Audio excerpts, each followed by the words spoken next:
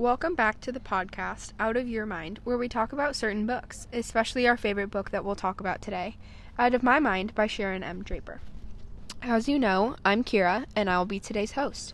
As I stated earlier, we'll be talking about our favorite book, Out of My Mind by Sharon M. Draper.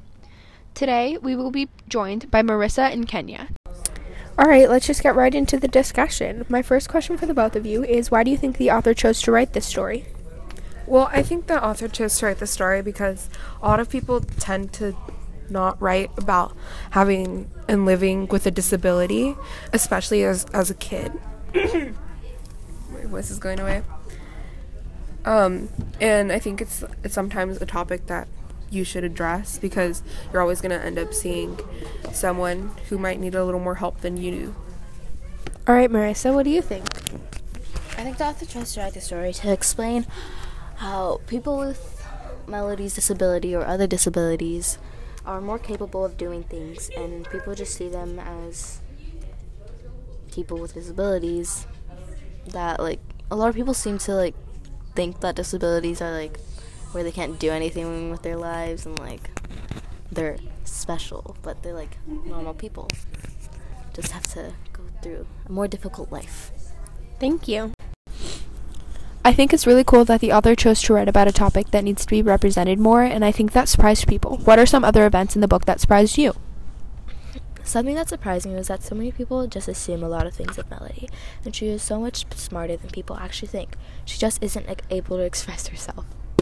Something that surprised me was when Melody got her talking machine. The reason that surprised me was because I thought she was going to make her own talking machine, but she bought one. I think it was something good that happened because now she can express her thoughts. Speaking of expressing your thoughts, some girls in Melody's class were really not nice towards her. Why do you think the author chose to portray certain characters that way? I think some characters are portrayed the way they are because they might be challenges that Melody faces while living with a disability. I think they portrayed characters a certain way because it shows real reactions to people who don't see what people like Melody are capable of. Yeah, I agree with both of you. Do you like the way the book ended? Why or why not, and what would you change? I like the way the book ended, and I think it's really cool that the book ended up coming full circle to show that Melody was able to tell her story. I really like the ending because it didn't end in any cliffhangers or things like any of the characters didn't end up happy. I wouldn't change anything because so far the book's really good. Which reminds me of a message from our sponsors. This podcast is brought to you by Miss Sellers' Classroom Library. This program is to help you read all of the books no one else has. Make sure to check out today's features on the Realistic Fiction shelf. This is your host, Kira, along with today's guests, Kenya And Marissa.